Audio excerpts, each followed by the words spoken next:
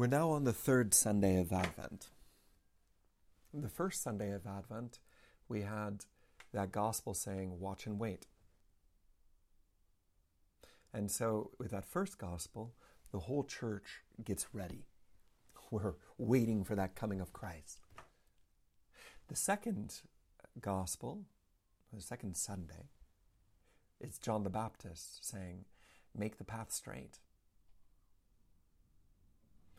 And in hearing that, we're saying, okay, well, if we're all running towards that coming of Christ, if we're all like Noah, watching, waiting, seeing that he's going to come at any moment, and so we're getting our boat ready. Well, what does that mean?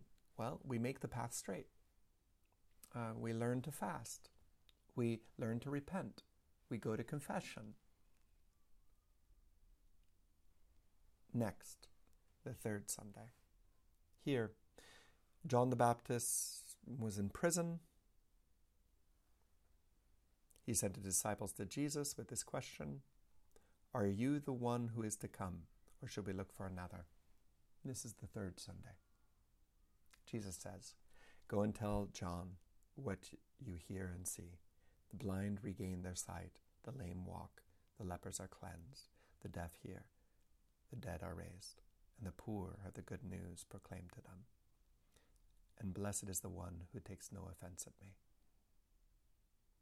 And with this great proclamation, we're discovering the good news. I tell you how badly I want you to hear this good news. All too often, Christians don't seem to have heard this good news. The good news that God is love, and that He loves you, and that He's coming for you in mercy. He's coming in the clouds in love to give Himself entirely for you and to you. And He gives Himself entirely in the Eucharist every day. And with His final coming, He will come and give Himself completely to you in such an immensely loving way that you'll never want to turn away. And if we know that it is the good news, let it show on our face. If we know that it is the good news, then it should show. It is good news, not bad news, not news, not whatever kind of news, not old news. It is good news. And have you heard it? Have you heard it? And if you have heard it, let it show on your face. Let it show in your life that you are saved by Jesus Christ and Christ alone. It is Jesus Christ that saves you from your sin. That is Jesus Christ and Christ alone that allows us to be washed clean. Hopefully you know your own guilt and you've done your examination of conscience. And if you've not, if you don't know your own guilt, then something is wrong.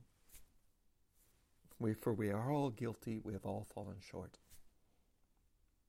But this Sunday is to say that guilt is washed clean by our Savior, and He is coming.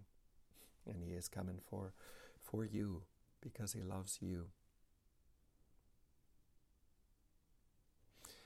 This news that is being proclaimed today, this good news that He is coming, it's this great thing that is being announced. And in the end of the gospel it says, behold, I am sending my messenger ahead of you.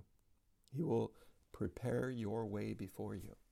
So I guess in a certain sense today, I am the John the Baptist for you. If you are hearing this for the first time, if you're hearing this for the second time, if you've heard it many times, but it's new again for you, let your heart hear this good news that you have been loved so much by God that He has given you His only begotten Son so that you might be cleansed of all sin and that you might enter into eternal life, that you might be bathed in the mercy of God.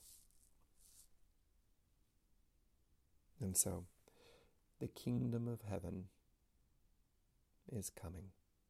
The kingdom of heaven is here. And let it come and dwell within us. Let us get ready, for now Christ is coming soon. In the name of the Father, the Son, and the Holy Spirit.